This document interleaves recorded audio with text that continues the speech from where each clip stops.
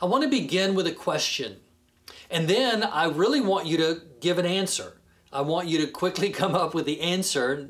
There's no really right or wrong answer, so there's no test. You won't be graded. But I want to ask you a question and then have you answer that question and share your answer with your family or your friends, whoever you're with. Here's the question. If you knew that Jesus was coming to your house tomorrow to do something really special, what would you do today to prepare? All right, go for it. I'll give you a minute to come up with an answer and to share that answer with the people that you're with. All right. Well, there could be many answers to that question, right? Probably the one that's the most popular would be, I would go home and clean my house. Others might say, I don't have anything in my house. I would need to go to the grocery store. And of course, if this really happened this week, you know somebody would say, I need to find some toilet paper. Others might say, there's some things around the house that I've been tolerating, but they're really broken. I'm going to go home and fix them. Some would say, man, I need to give my kids a bath. There would be all kinds of answers, all kinds of things that we would think of that we would need to do to prepare for Jesus coming to our house to do something special. Well, the gospel tells us about a situation where that kind of happened. Jesus was coming through town and there was just a crowd around him, a huge crowd. But there was a man that wanted to see Jesus, but the Bible says he was really short. And he recognized, I'll never be able to see him because of the crowd. So he saw where Jesus was going to be and he climbed up in a tree so he could see Jesus. And about the time he got in front of that tree, he looked up into the tree and he said, Zacchaeus, I want you to come down because I'm going to go to your house today. And that's exactly what happened. He went to Zacchaeus' house. They had a great conversation. Zacchaeus really changed his heart. It was wonderful. But I was just thinking, what if it wasn't Zacchaeus that was in the tree, but it was Jackie? Yeah, a woman. What if it was a woman and Jesus is coming along the path and he looks up into the tree and he says, Jackie, I want you to come down from the tree. Me and my disciples, we're going to have lunch at your house today. I don't know what might have happened, but it might be that Jackie would have said, oh, no, Jesus, no. And then, of course, plays the humble card. No, I'm not worthy of you to come to my house. No. But Jesus insists, no, we're going to come to your house and have lunch. And Jackie would get maybe a little more forceful. No, Jesus, no, maybe another day. Maybe no, you can't. And Jesus persistently says, no, come on, we're going to your house today. I wonder if Jackie would say, Jesus, you're not coming to my house. It's not clean. You know there's some truth in that, right? Well, many times we think that we've got to really do something in order for Jesus to do something for us. But when we really look at God and all that He has done recorded in Scripture, in the Bible, we clearly see that God's love for us is an unconditional love, which means there are no hoops that we have to jump through in order to be loved by God. He doesn't love us because we clean up our act. He doesn't love us because we do good things. He doesn't love us because we've got it all together. He loves us because He is love. And then we have the opportunity to love Him back. If you have your Bibles, you can turn to the Gospel of John, chapter 16, and verse number 33. Last verse in that chapter, John 16:33. Jesus has been talking to His disciples, and he comes along and he kind of finalizes this by saying, I've taught you all these things, I've said all these things to you so that you can have peace. Aren't you glad that God wants us to have peace? He said, in this world, you're going to have trouble. But take heart, I've overcome the world. He's saying, I've said all this. I've taught you all these things so that in obedience you will have peace. I want you to live in peace. And this is a time period in our country and in our world where people are looking for people who have peace. Are they looking for you and me? Are they seeing us? Are they gravitating toward us because we have peace? Or are we making a mistake and being all up in arms like the rest of the world? He says, I want you to live in peace. In this world, you're going to have trouble. You see, the Christian life is not a life that's all perfect. It's all wonderful and no, it's not. We have trouble. We're in this world. He said you're going to have trouble. But he says take heart. Another way of saying that would be to take courage. Be encouraged. Have a courage that is unfamiliar to the world. And why can we do that? Because Jesus has already overcome the world. Everything in the world, the trouble, he's already overcome it.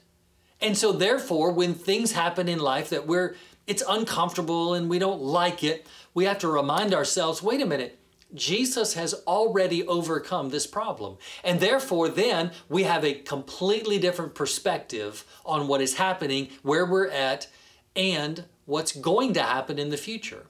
We understand that if Jesus has already overcome it, there's really no need for us to just wig out about it. We can rest and relax. God has this under control. When we do that, when we recognize that unconditional love means we don't have any hoops to jump through, and that Jesus has already overcome every obstacle, every trouble, every problem, then we're like, hey, life's good because God is good. And we begin to live with a priority that is unlike the rest of the world. We live with the assurance of three things: faith, hope, and love. These three remain, and the greatest of these is love. He says faith, hope, and love. Well, let's look at faith. What is faith? The Bible tells us in Hebrews 11:6 that without faith, it is impossible to please God. For he who comes to God must first believe that he is, and that he is a rewarder of those who diligently seek him. Now, in this verse, we see the two aspects of faith. One is an active faith, and the other is a passive faith. They both go hand in hand. It's not two faiths. It's both sides of the same coin.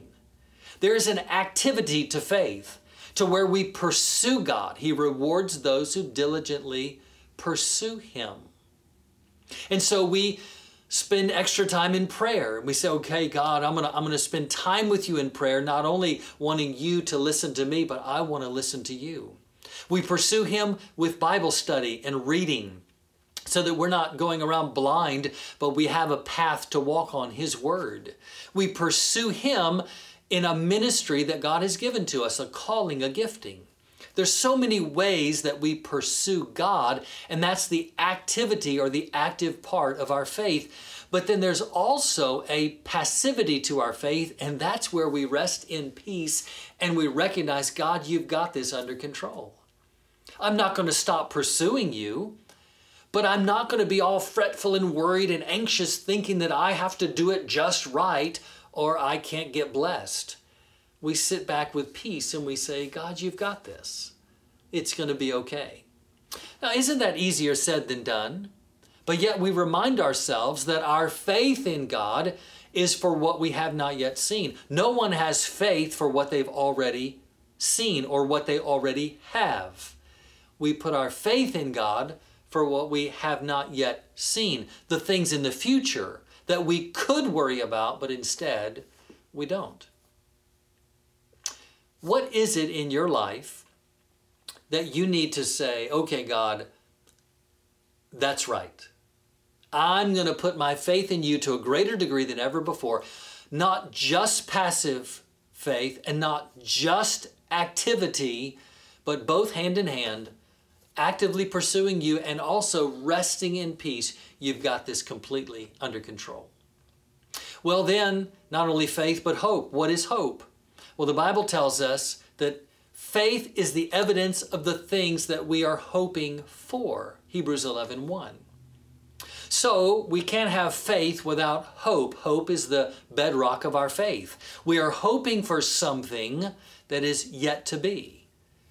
We're hoping for more. We're hoping for distance. We're hoping for travel. We're hoping for more. More of God, more ministry, more opportunities. We're saying, God, we want you to be greater in this community. We want you to have a greater impact on people's lives in our community. Lord, we want you to have a greater impact on my life, on our lives. We're hoping. We're hoping for what we have not yet seen. We're hoping for what we don't yet have.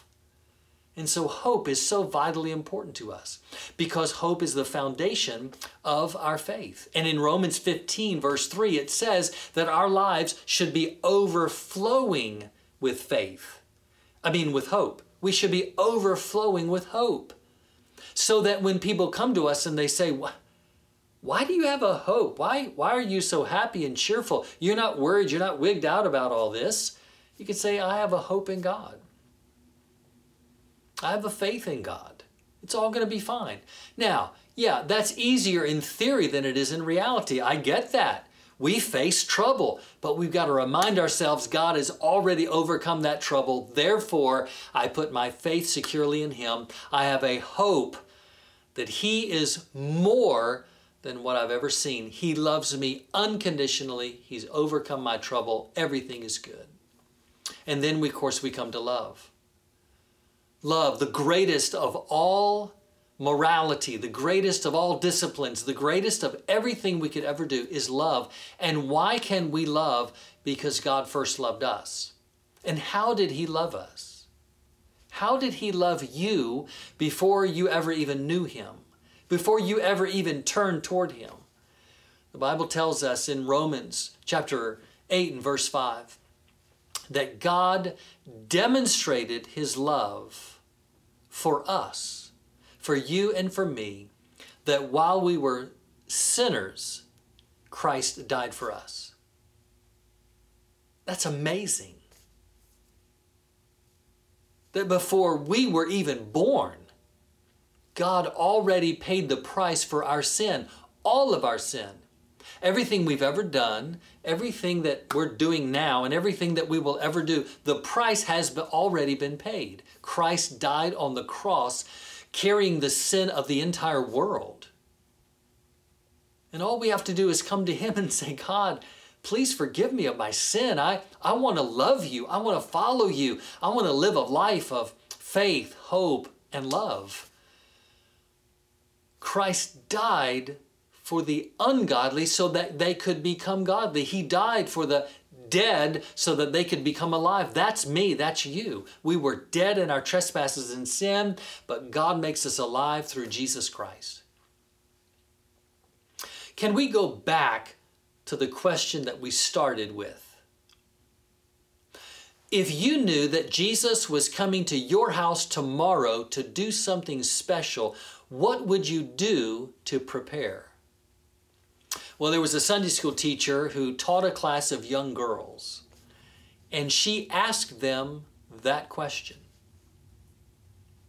And she waited for an answer, and they didn't really know how to answer that, but eventually they started with some answers, and one of them gave what might be the most popular answer: I would go home and start cleaning. And another said, I would go to the store. And another girl mumbled something about puppies and mermaids. But one 8-year-old girl gave a different type of an answer. She said, what I would do, I would go to the window and I would watch. What do you learn about that little girl from her answer? And does her answer give you the desire to change your answer? Well, it did me. You see, the disciples were having a discussion. It's recorded in Matthew chapter 18. And they were trying to figure out who is the greatest in the kingdom. And Jesus brought a little child in and set the little child right in the middle of all of them and said, I'm telling you the truth right now. Jesus said, I'm telling you the truth. Unless you become like this little child, you will never enter the kingdom of heaven. You see, little children have that great capacity for faith, hope, and love. I believe to possess those, faith, hope, and love, putting our faith, hope, and love in God, is much greater than having a doctorate in theology. You see, knowledge tends to puff us up, but the Bible says those who put their trust in the Lord will never be ashamed.